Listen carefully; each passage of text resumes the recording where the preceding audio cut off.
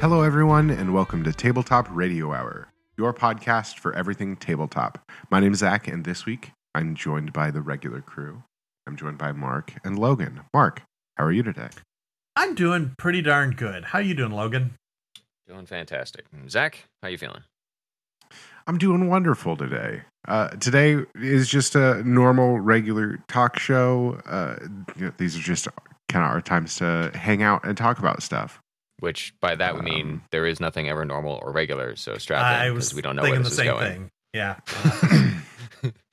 Don't spoil it, Logan. Oh, give sorry. the listeners If you're something. new to the show, you have no idea what you're getting into, and neither do we.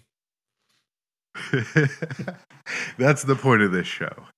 We should have named it Rants and Tangents. Today, I think we're going to start off with one of our segments. Top 5.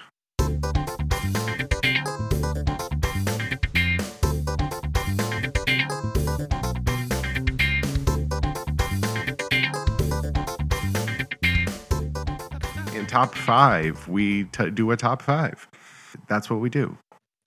But today, Mark suggested this top 5, and it is top 5 game books we like reading, but not playing. Mark, since you gave us this wonderful top 5 topic, I'm going to let you go first. Okay. Yeah, I came up with a lot more than 5, turns out. Mm-hmm. So for my number 5, I am kind of leaning towards more of a genre almost. Superhero games in general. I love reading them. I've yet to find one that... Well, we played some Mask. I really enjoyed playing that one. But I love reading them. I find myself drawn to grabbing them. But I just haven't found that many that I like, okay, I can't wait to play this. So in terms of an actual, just to pick one of the names, I went with Tiny Supers, Alan Barr's. Alan. Has some great background stuff, has some great stuff to read. Actually, a lot of his stuff, a lot of his Tiny series have that. Beach Patrol is another one that I loved reading. I just kind of fell into that type of genre. But yeah, for number 5, I think I'm going to go with Tiny Supers. Yeah, not to derail you too much, but you know that little card game that I picked up while we were at con, from the Pine Box guys? Oh, you picked that up? Yeah, I picked that up. Yeah. Alan's Gallant Knight is on the back of that. Nice. So Alan helped with that game. Very cool. It's a little micro game. I'll have to share it your way. You need to pick it up. It's really cool. Oh, good. But anyways, yeah, nice. I like Tiny Supers. It's a nice kind of whimsical. Kind of all the Tiny games are a bit whimsical, but real simple system. But yeah, it's a nice one. Have you read it, Logan? No, I have not. Have you read any of the Tiny stuff? I don't believe so. I am not familiar with that. It's some good stuff. I'll check them out. It's like sounds good. System light-ish. Yeah. I mean, to be fair, do we really much lean into system heavy? I guess we do on some games, but just saying. Not a common thing. Yeah, that's true. And, the way we do things here, it kind of helps to, since we're doing kind of shorter series Yeah. We don't want to learn a whole lot of crunchy rules and then have to play it for 2 to 3 episodes. And then, there it goes. It's back on the shelf. We just learned all that for 2 episodes. Superhero games are, again, I would agree with that, Mark. Yeah. I also have not. We haven't found a great superhero game that we enjoy playing regularly. True. Say, yeah, we haven't really had much chance to stick with anything. Masks is the closest thing we had to that, I think. Yep. Yeah. Yeah, that's Masks is on my list. I've spent a lot more time reading it than I have playing it. The only time I've played it is with you guys that little bit, and I would agree. It's definitely on that same level of like, this is cool. There's some really cool stuff here. I kind of want to steal or use. I think it'd be engaging, but I am not the best for coming up with superhero plot stuff. I think I'd be much better as a player in it. Yeah. And I have fun with it, but again, it's not my dominant thing, and I have enough other things going on in other games and groups and whatnot that it's low on the list of going to be tried anywhere else. So it's like, well, I spend time reading, so when I have that chance, maybe. Right. Yeah, I also haven't had much experience with it, playing or writing, hell, even. So until I actually sit down and try and write superhero stuff, I don't know what I'm doing. Who's next? Logan, you want to go? I just did. Masks is my number 5. Haha. That's Masks. Perfect. Segued when you didn't even know it. Ninja segue. Number 5. My number 5 is a game called Polaris. Polaris is a kind of post-apocalyptic underwater world style game where humanity has built little bubble pods underneath the surface of the water, which is now the surface of the world. Sequest, but an apocalypse. Yeah.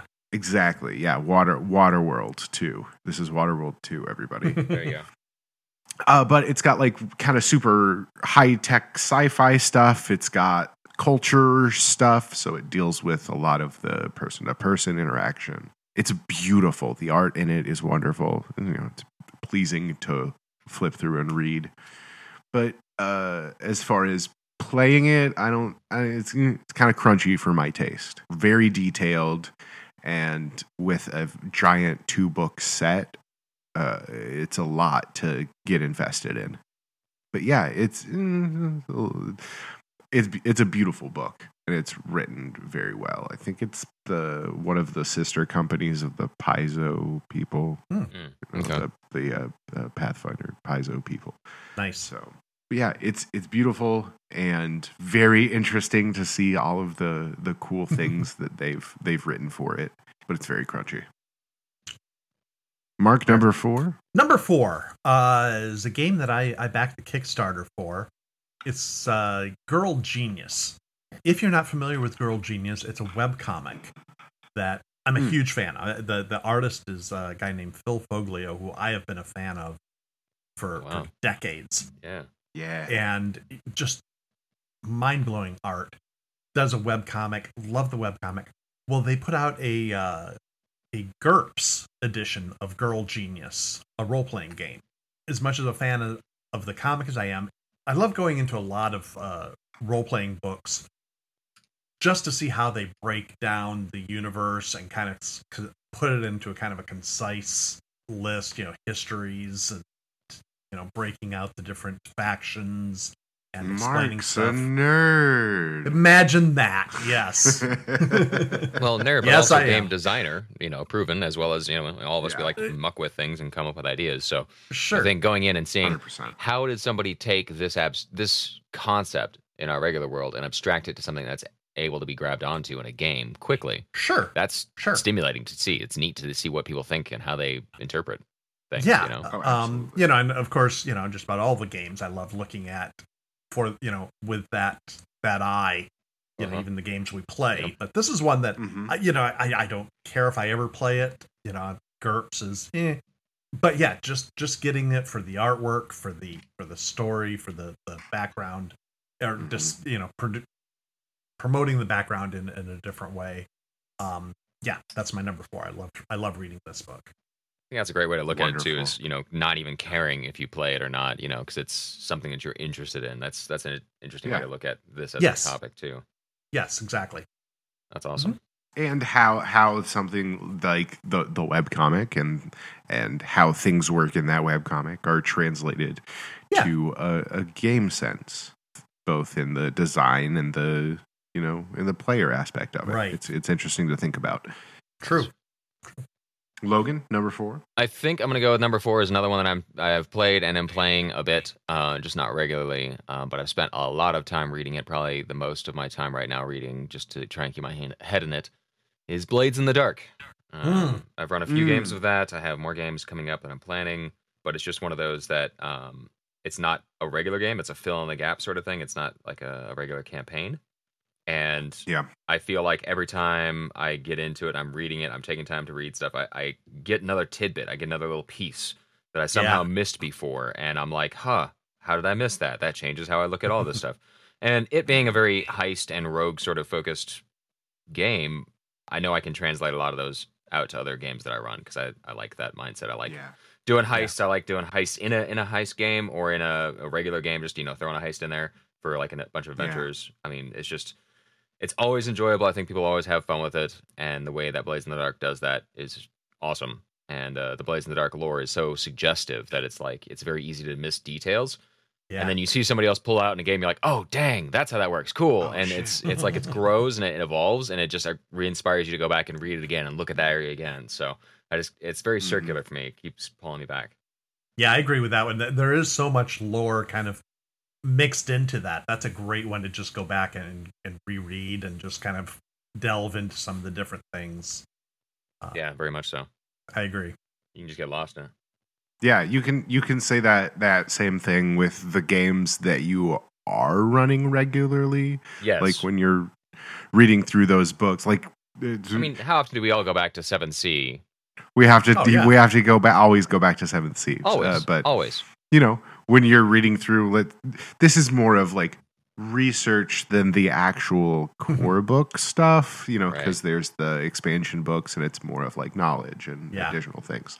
Yep. But you even could that, be reading through anything. You got a friend who's do like a Ghost of Saltmarsh D&D campaign or some sort of pirate focused campaign. You're like, ooh, and you go back to 7th Sea to see how they did something or how they talked about something because they remind you of some way that it was done there. And exactly. But yeah, Blaze in the Dark is one I haven't played. I have read it a bit, but yeah, I also enjoy reading that one a little bit. All right, hit us up, Zach.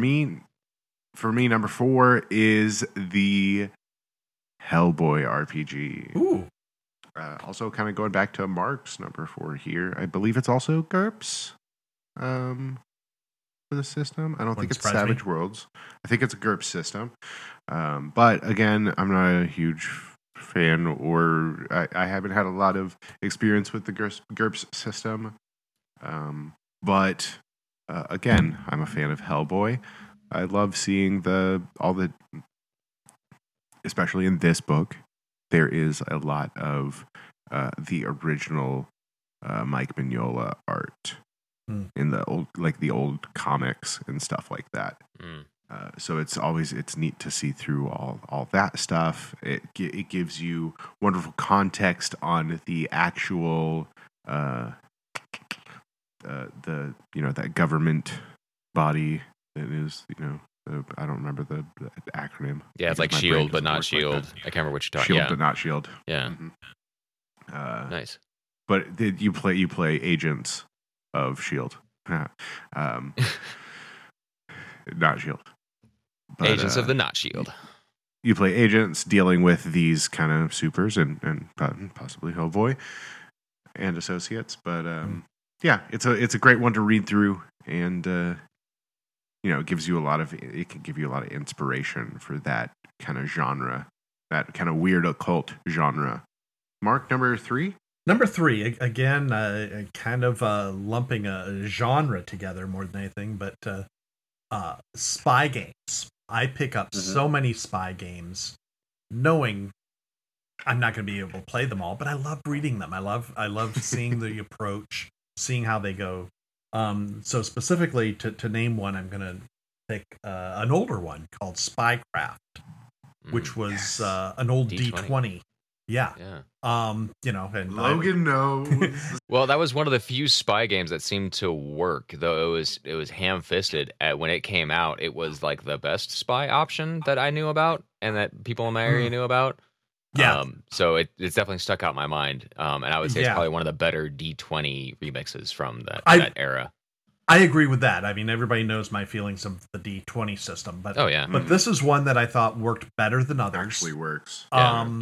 And a lot of lore. It kind of created some great spy conventions that were kind of specific. there were two editions. There was a second edition. I'm looking at them. I got them both on my shelf because I just love reading them. I don't know that I've ever played them, but I did. I do. Didn't we play a version of the new one? I don't. No, we Top talked Secret. about one. Yeah. Oh, the new Top Secret. That's Top right, Secret that's we right, played. Yeah, they did a new Top Secret. Yeah. But no, this is a different one. The Spike. But yeah. So yeah, that's what I got for number 3. I have a question about your number 3. How is that not your number 1? Like, anybody else got questions? Audience? Somebody? Like, what? Well, it's not my number 1 because I have other games that I do play. The James Bond game, for example. Okay. That is, I found a different one that I do like to play, and much more so than that. So fair enough. Okay. That's fair.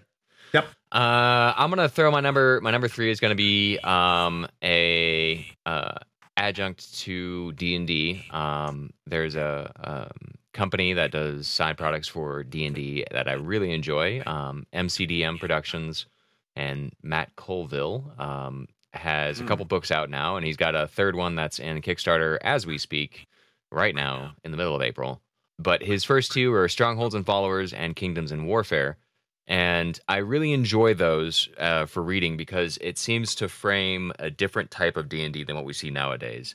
Honestly, with 5th edition, it seems more like Avengers than it does Knights and Castles, sort of a thing. And a fair amount of how Matt Colville runs things and how these books are focused is around the idea that your heroes could have a stronghold of some form. They could have followers. There are political intrigues that are going on, and there's literal wars between kingdoms. How do you use that in your game? How do you play that out? And that level of politics isn't something that's brought into 5th edition at modern times because, like, the main setting is Forgotten Realms, where there isn't really a centralized kingdom or kingdoms. There's, like the people who run city-states and then the places in between those, which is fine. That's a fun way of doing it. I just find that what this is talked about is very different than most of what I see on D&D tables, and it kind of gives me a breath of fresh air for different ways to think about things within D&D. And I don't know why whenever I brought up the idea of incorporating some of the stuff, most of the people I've played with don't have an interest in it. No condemnation. It's just like maybe I'm not presenting it well, but it's just one of those that I never get the chance to use. And I always think it'd be neat to have a castle that you have to worry about building up and defending, and people that are looking to you to help protect them. But that's also affecting the intrigue of the next barony over, and how does that, all that stuff. I don't know. Politics is always interesting, at least in a story concept. Because there's always the next plot that's hidden beneath the surface, and that always makes for interesting stories, I think. Mm-hmm. Yeah. Number 3 is one I backed on Kickstarter called Sins. The Sins RPG, not The Sims. That's a different one. Sins RPG is again, I guess I'm going with a theme, a post-apocalyptic style game, where it's almost described as like a blood world. Almost, it's kind of dark and gritty, and the art style is wonderfully amazing. It's almost halfway cartoon-ish, but more in the comic style. It's like more of comics cartoons than like the animated TV cartoon. You know what I mean? Mm-hmm. It's just a really deep system that, again, is a bit too crunchy for my taste. Do you sense a theme here? Yes. But it gives you wonderful inspiration for that genre, for anything post-apocalyptic. It gives you ideas for stories, and they do a really good job of explaining the kind of person-to-person conflict. They have like almost like little clans. But it's an interesting one if you can get your hands on it. I don't know if it's out there, but yeah, it's a really cool one. The book is also like full white with red lettering. It's wonderful and beautiful. Sounds like it'd be hard to read. Yeah, no, it's pretty good. Number 2, Mark. Number 2, this is a game that goes back quite a ways. I've followed it a long time and always kind of wanted to play it, but never enough to actually play it. That is Space 1889, which is a Victorian sci-fi, kind of a steampunk sci-fi setting that is just fascinating. Very Jules Verne in space type thing that I love reading it. I never had enough of an urge to really put a game together and game master it, but I love reading it. I love going through it and immersing myself in the world. Just again, not enough to actually play it. Understood. Yeah, that's a cool genre. Yeah, and playing a couple games in that genre in the past. Yeah, it's a fun one to play around with. Yeah. It always feels a little bit pulpy and adventurous. Yes. Yeah. It's kind of like really the Flash Gordon, Buck Rogers thing, but set earlier, but in a period much earlier. Like I say, kind of a steampunky twist. It's a very, very unique and interesting setting. Mm-hmm. What system is it? There's a couple systems. There is a Savage World, but it has its own base core. Yeah. Nice. Logan. Numero dos. Yeah. That becomes difficult, but I'm gonna say right now, I think the One Ring is in my number 2, just because it's extremely beautiful. And it's neat just to see how they put things together. Again, that, how did you translate Tolkien's world and the whole Lord of the Rings feeling without just going to D&D, without going to just, a standard role play. Yeah. And how did you bring in the lore that includes people without having it to be a literal, we found the ring and are running it back to Mordor again, a repeat of the story, so. Yeah. I just think it's really well set up and just beautiful. Looks good. And it's interesting too, because I think we both backed the Kickstarter, and with that we got the first edition stuff. So I've been going back and looking at some of the first edition stuff as well. No intention of going back to the first edition, but just because they already have a lot of the lore and a lot of the stuff there that they haven't got to in the second edition yet. Right. That's been a lot of fun to go back and read. Yeah, nice. I want to get my hands on it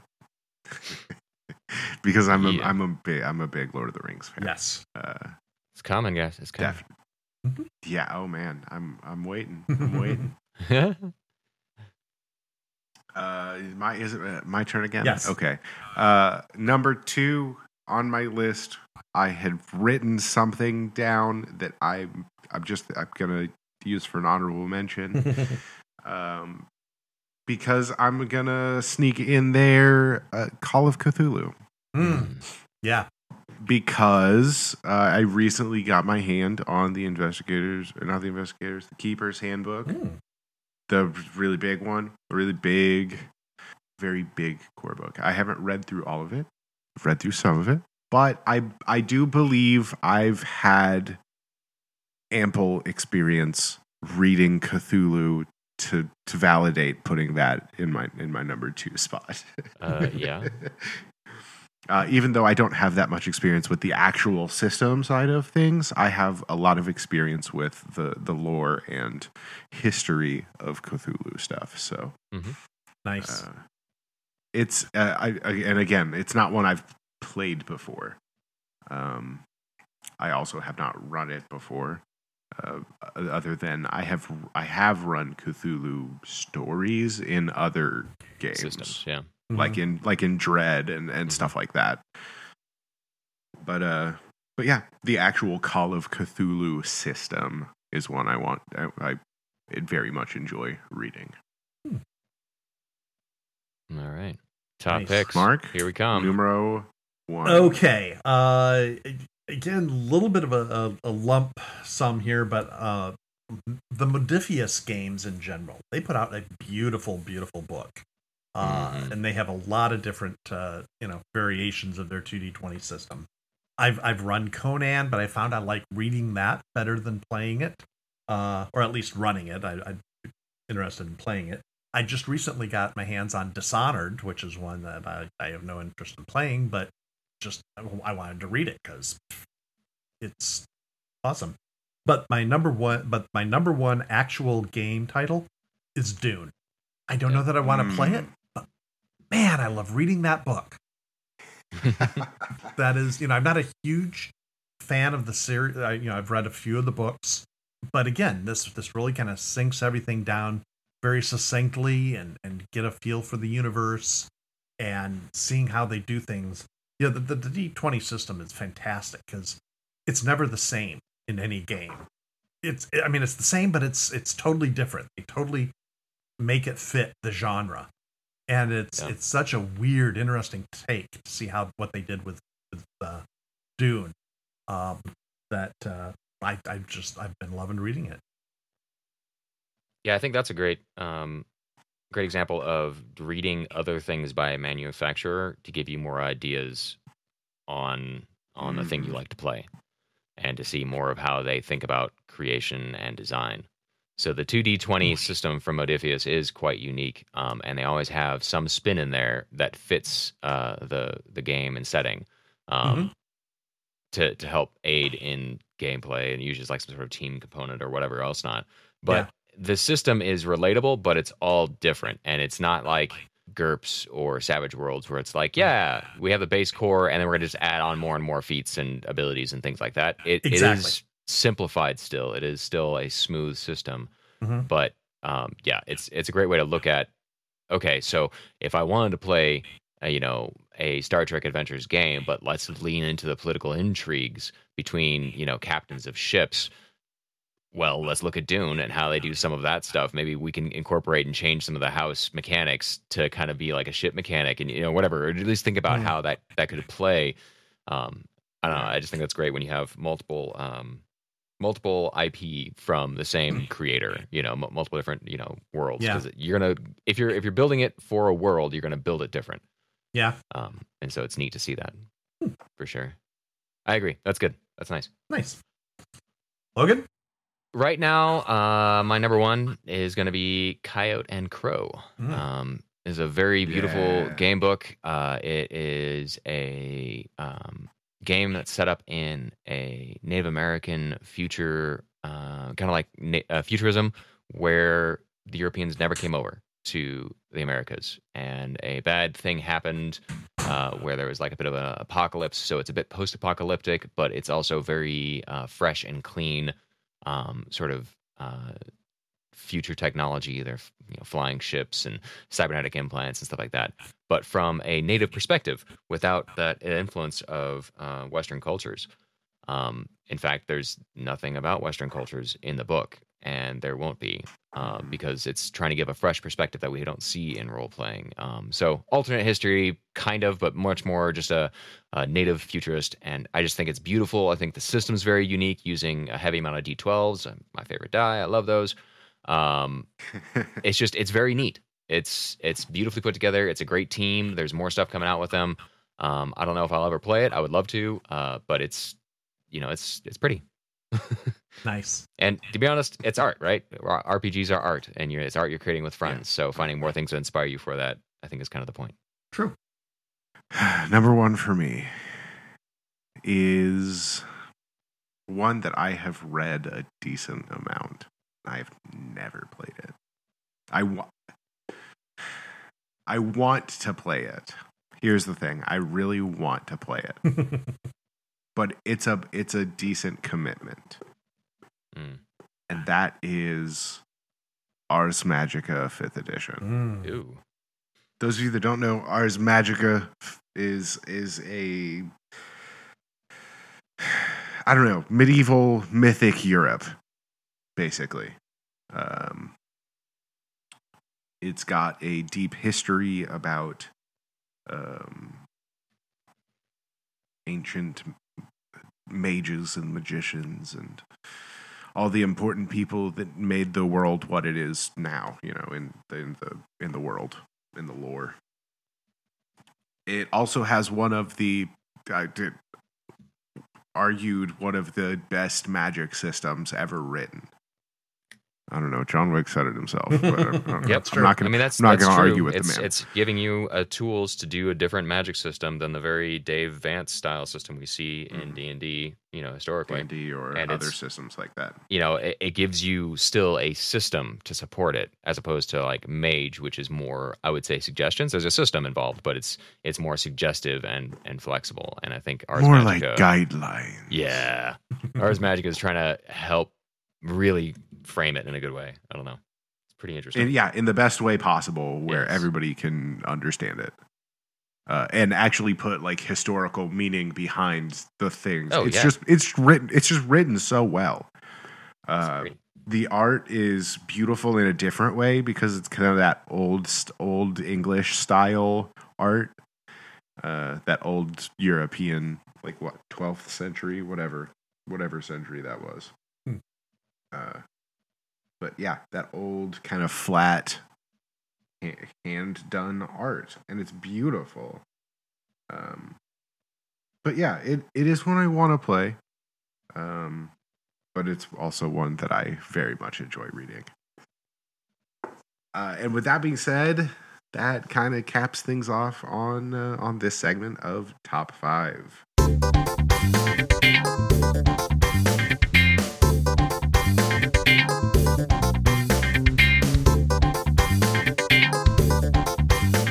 All right, into the meat and potatoes. That's what they say, right? Yes. Meat and potatoes. We've got a few topics here. And I believe Mark also brought this one to us. Are there any games that you don't want to share with others?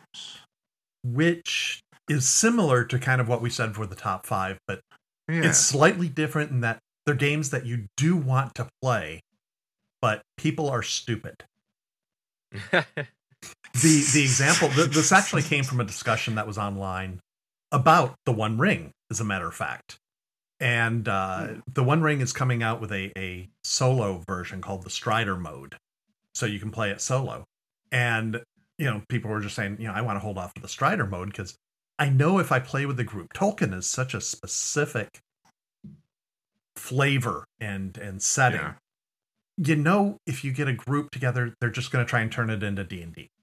They're going to start trying to cast fireballs. 100%. They're going to be, well, we can just import these rules for doing whatever and Do whatever we want And- to do. yeah. Well, and even earlier version of the One Ring was set up as a 5e tangent before they Yes. decided to make their own sort of thing. So exactly.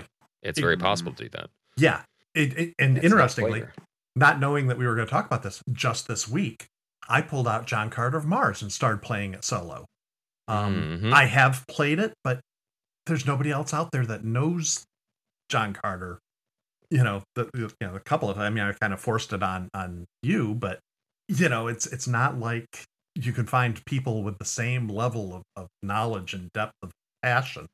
I played it with my Tuesday group for a while, and I had one guy name his character Smith and Wesson because on Mars they have God. and you get that stuff, and it's just like, okay, why are we doing this? Why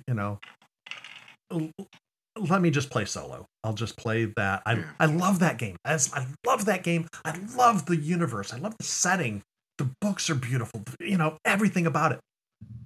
But nobody else knows it. Nobody else likes it. To that level. It's just so disappointing to play it. So it's easier to just play solo, and that's kind of where this discussion came. So, do you guys have anything like that? I personally don't have anything like that because part of my love of this is the social and role play aspect of things. So most of the games I find, I push onto my other friends and go, "Hey, learn this," and make them play with me. That's why we're all stuck here in Tabletop Radio Hour. We're all in the same recording booth. He hasn't let us go for like years now. Can you come rescue us? It's Help? true. Yeah. Occasionally you get some It's gruel. not true, guy. The door unlocks every day at 3:30. It's not my fault you're in here when it's locked. Have to sleep sometime. Come on, man. Yeah, the door opens, but then you just say it needs to put on the lotion, and then Okay, wait a second. Too far. Whoa, hey. That it puts the lotion on its skin. Yes. Oh man. Logan, do you have anything like this? You know, I don't have enough time to play games by myself. So I don't have any games that I directly play solo. I have done that for war games, for battle games, because I'm trying to make sure I get the rules down before I show someone else or that I have a good understanding of it. But that's I'm literally just pulling out my terrain and miniatures and I'm playing with my toys. And that's fine. I'm a grown man. I can play with my toys. Thank you very much.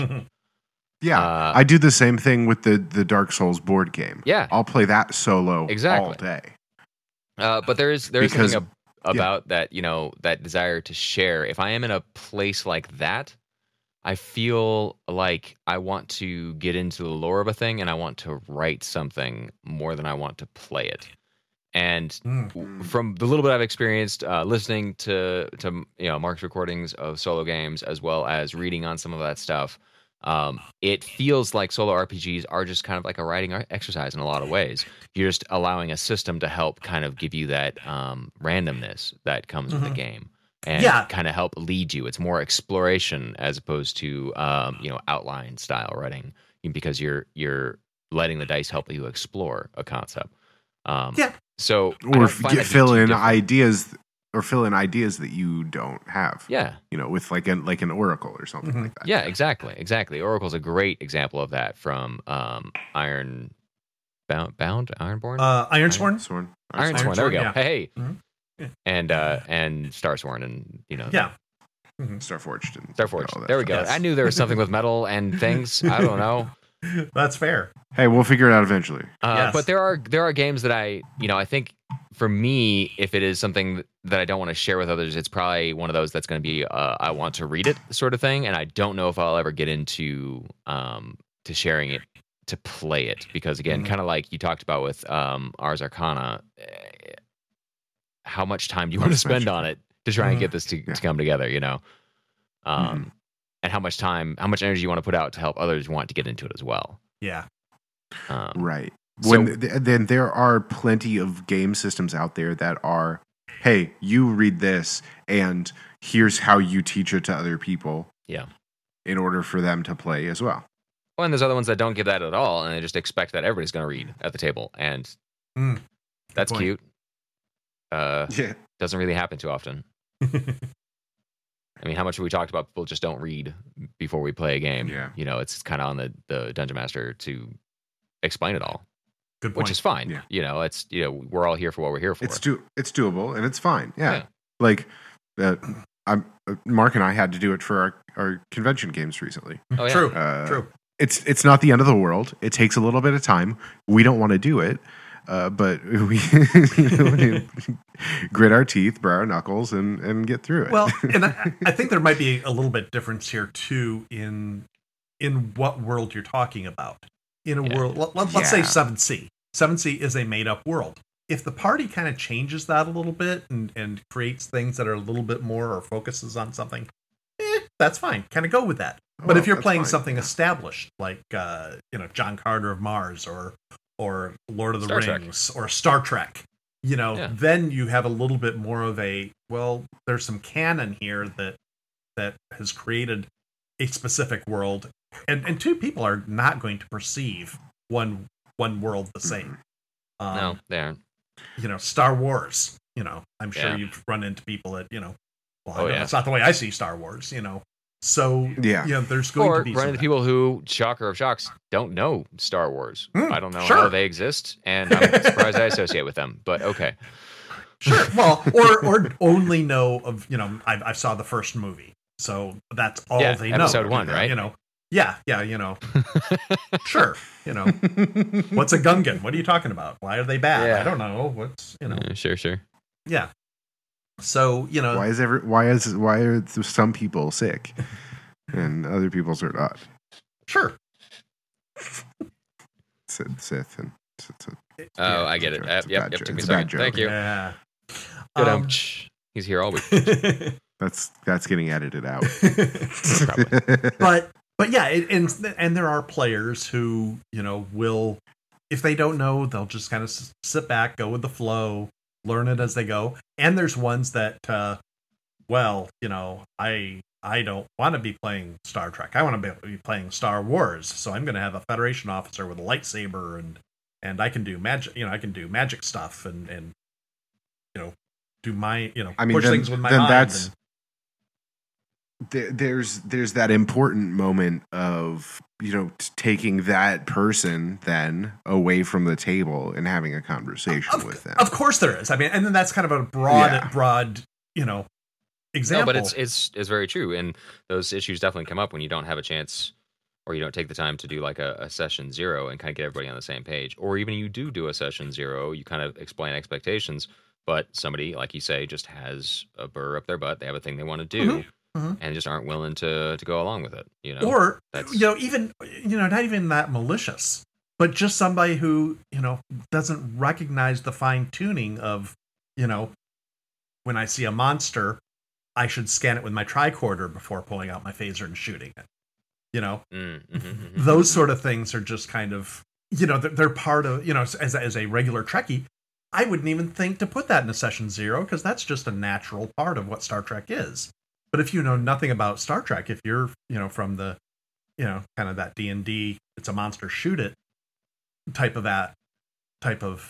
background, then that might be your approach without meaning to sabotage the game. Sure. That's just not understanding how things work in that genre.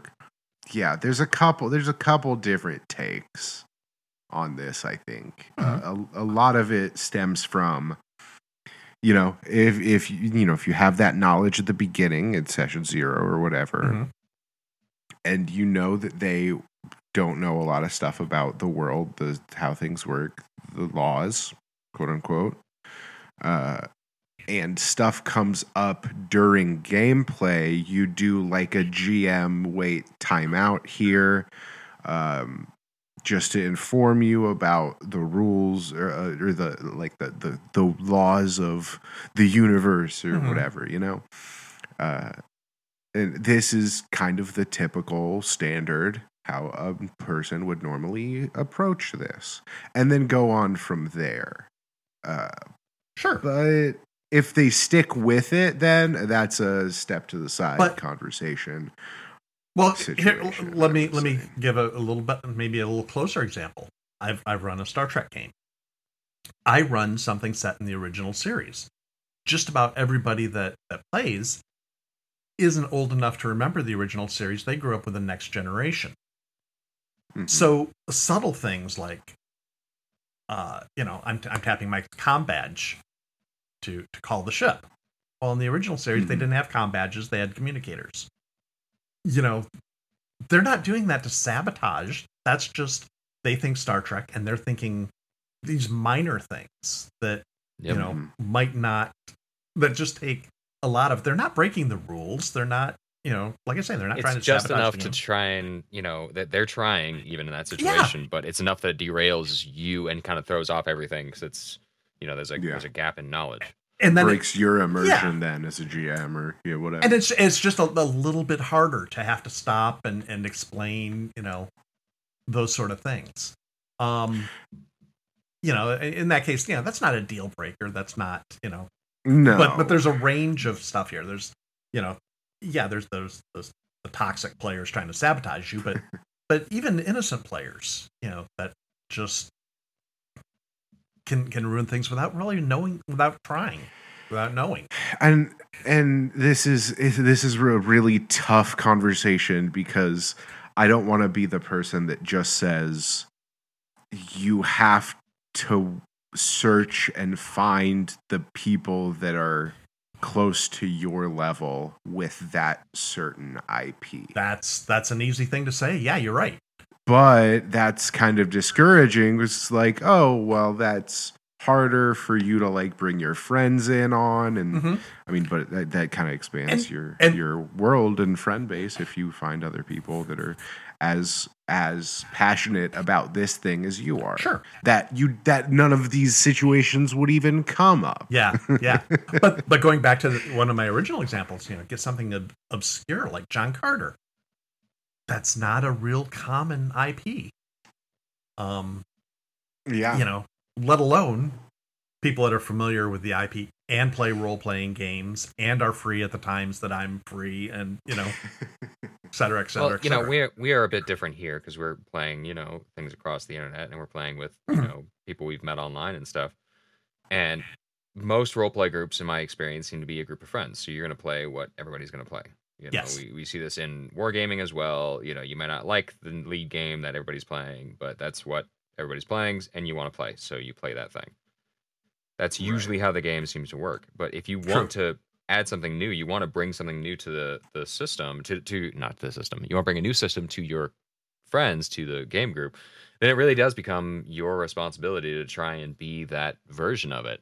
Mm-hmm. I remember hearing somebody say in a religious circle, somebody might not ever read the Bible. You might be the only Bible they read, which I thought was kind of weird. But thinking about it in the sake of like a role-play game setting, if someone's creating their own setting, there is no resource for your players to go out and look at to know. And there literally will never be anybody else who knows it as well as you do. You have to be that translation for your players. Same thing might even work for an IP game. You're the one who loves Star Trek so much, and they've barely, watched the ones that have Chris Pine in it. Yeah. And that is not anywhere close to most of the Star Trek shows. So you have to be that version of Star Trek, whatever that is. And you kind of have to just hope that they trust you and believe you enough that whatever you say is real. They're not going to challenge you on it. And you just have to be willing to try and, kind of sell it more and explain it more and give more of that story as the authority, and find ways of making little snapshots in the game where you can show how that world how works, things how work in a cutscene version, a pre-scene kind of thing. I don't know. I guess one thing. Yeah, it's interesting. One thing I did specifically with Star Trek, going back to the game I was running, right before every session, rather than saying you should watch all of Star Trek and get a call up, before every session, I would say, here's one episode that kind of ties into what you're going to do. Watch one episode. Watch this episode this week. See, that's a great thing for something like Star Trek, where there's 5 bajillion, trillion, million freaking episodes out there. Where do I start? What do I watch, man? Yeah. Well, here's one, and it's 30 minutes. There you go.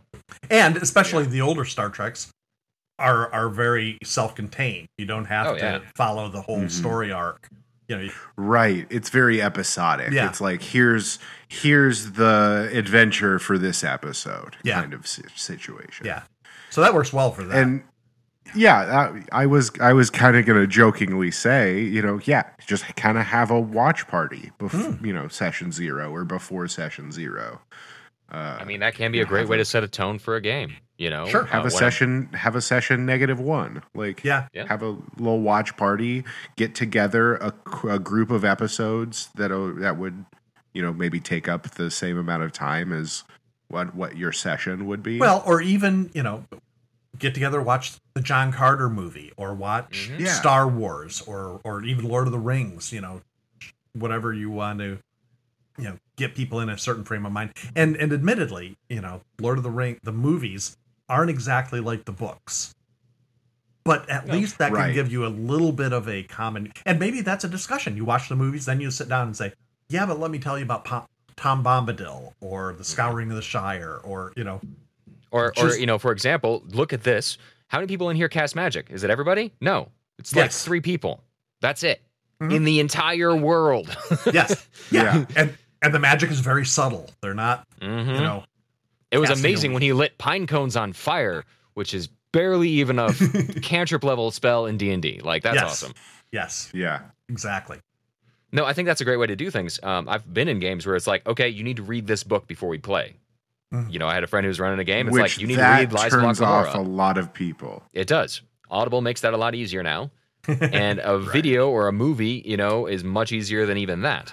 I think even just going into a situation where you have a some people call it an appendix N, as the old D&D books had that in the back, what their inspiration was.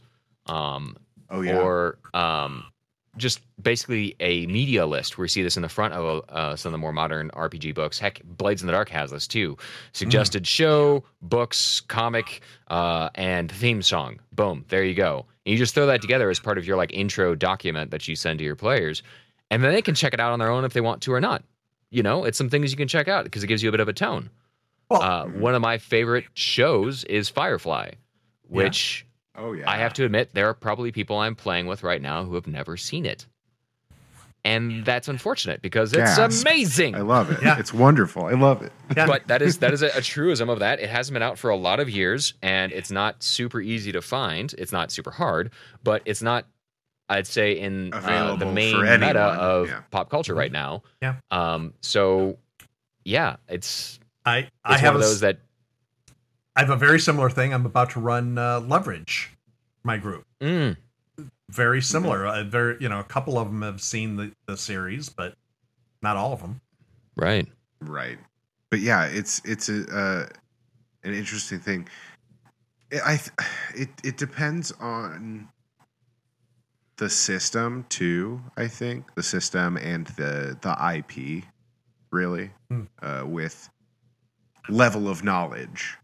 So something like Star Trek might require a much higher level of world knowledge, whereas I don't know, a different, more simple IP might take less knowledge to understand how things work. Here's You know an what I mean? example. We recently played James Bond, and I sent you guys a couple film clips of some different scenes to kind of get a little flavor, a little bit of these are a little bit of the tone that we're looking for.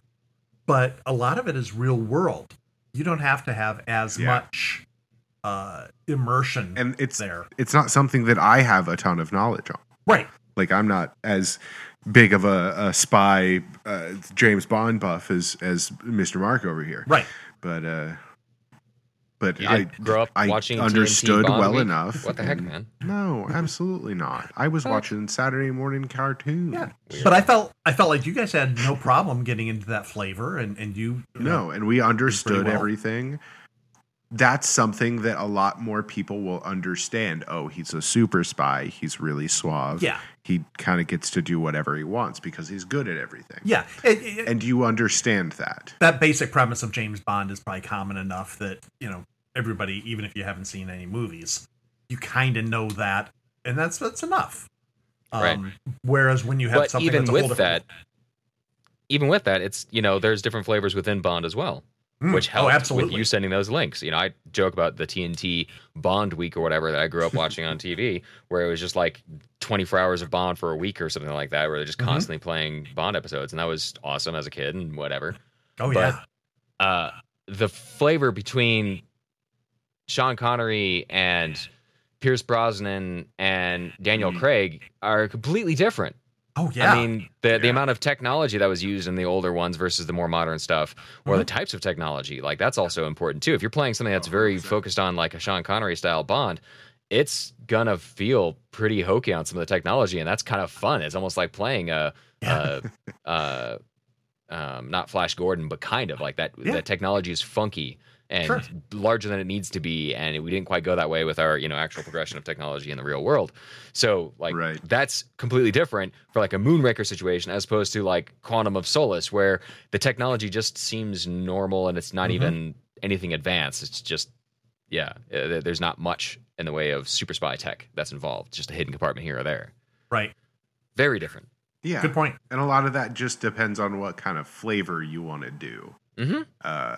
And with a little bit of the Daniel Craig stuff, it seemed like a lot more of the intrigue and charismatic side of things than the super techie gadget. Well, and I think they try to go a little bit against tone, and instead of being super suave, he is kind of that blunt instrument. He has his suave moments, but he can just, I mean, for example, the opening chase scene in the very first Daniel Craig Casino Royale, he's chasing after a guy who's got amazing parkour skills and is actually one of the best practitioners in the world. And the guy like tacks up this wall and does a underbar through a window, so he's like launching his body through a very small window gap. And what does Daniel Craig's character do? He literally smashes through the drywall, following after the guy, like blunt instrument. Still keeps up. It's great, and he, he's able to outthink the guy because that's the only way he can catch up to him. But like, not the same sort of suave. My hair never gets mussed like Roger Moore or Pierce Brosnan. He's more of the action star. Absolutely, very different tone. Very still Bond. That's very interesting. Yeah. It's interesting to think about. But yeah, it is, they have completely different tones, comparing the two with how much knowledge you need to understand and play the game. And that can be something that you're, if you don't set that, your players might come, you might have one player come at you trying to play Roger Moore and another one's coming to play Daniel Craig. And, it is kind of important to kind of funnel them into a single coherent story. Which could work together, but if one of them is also trying to play Hudson Hawk, that might be a bit of a problem there as far as a clash between tone. Yes. Mm-hmm. And then somebody tries to bring in Austin Powers, and you're just like, God. Now things are interesting. Okay, we figured out what Zach's playing. Yep. I've got more experience with Austin Powers than I do James Bond. That's sad. Okay. But yeah, and looking at it, something like Seventh Sea is something that can be understood very easily.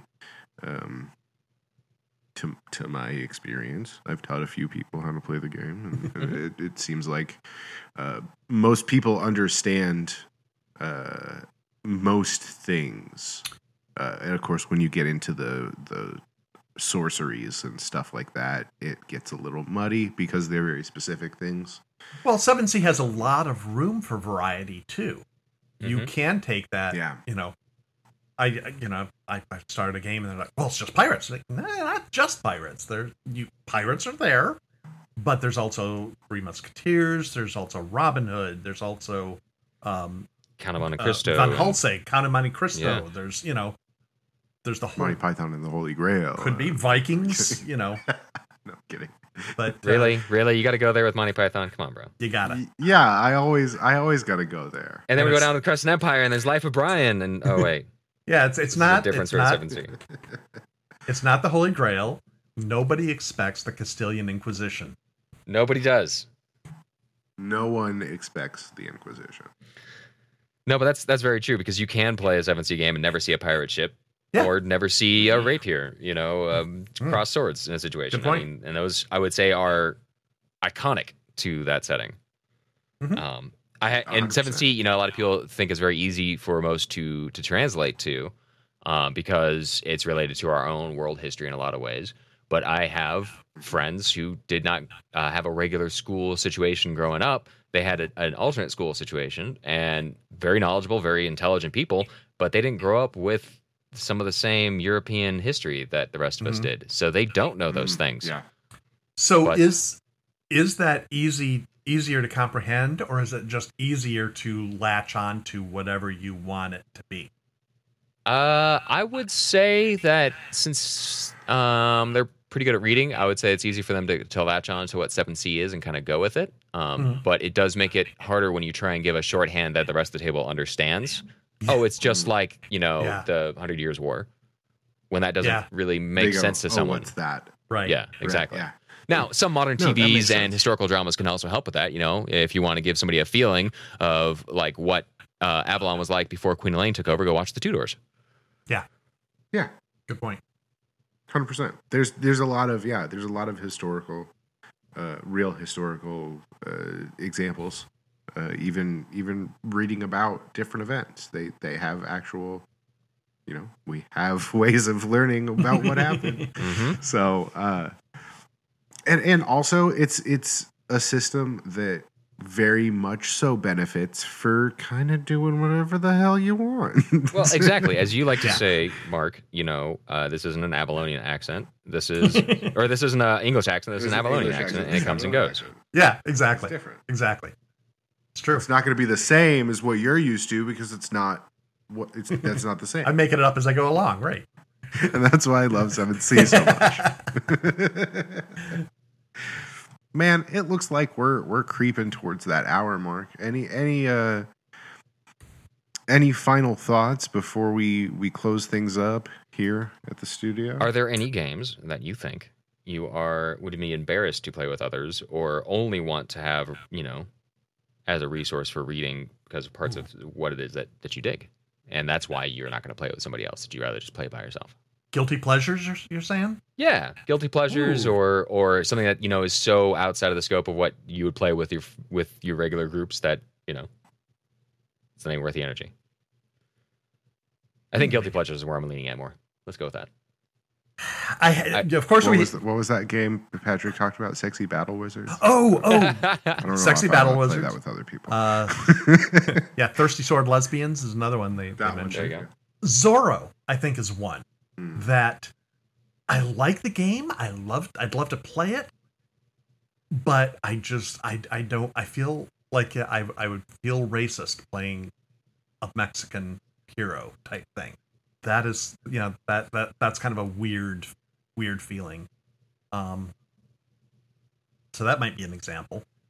Okay. I feel the same way about the game One Percenter. The biker gang game. Yeah. It seems that, and the Mark Diaz Truman game Cartel. Yeah. Same kind of flavor. I don't know. Yeah, it just doesn't feel right. Yeah. Oh, here's I guess. Okay, go of course, it is role playing. I mean, that's kind of the point of everything. But again, yeah, it just doesn't feel right to do that. I got another one. Game called Biff Bam Kapow, which is not official, but it's basically the role-playing game of the old Batman TV series. Yeah. Which again, I think has a very, very distinct feel, and even the structure of it seems a little bit forced, but I kind of love it. I've played it solo a little bit. That's a good one, but I feel weird playing it with anyone else, I think. How about you, Logan? Any examples? One that sticks out for me is one that's yet to come out, Kickstarter stuff, but Adventures in Oz is a 5e tangent game. And it's following The Wizard of Oz and the various other books of Oz. And as a kid, I apparently loved Wizard of Oz enough that I would just watch it on loop and all that. And I don't think that's something that probably most people really get into, but it just makes me smile, and definitely guilty pleasure sort of situation. I think that's going to be a lot of fun to read up on, just to be in the lore and the world of it. Yeah. Nice. Feels silly, but flying monkeys and distant fantasy worlds with weird little people, and yes, there's so much fun in that, and it feels more fable and fairy tale than most fantasy. Yeah, we'll put that down as a guilty pleasure. Nice. Yeah, that's an interesting one. I want to see that one. Yeah, I'm sure it's going to be visually beautiful. Yeah, and that's fun part of the fun for it. There's a game. It's a tabletop game.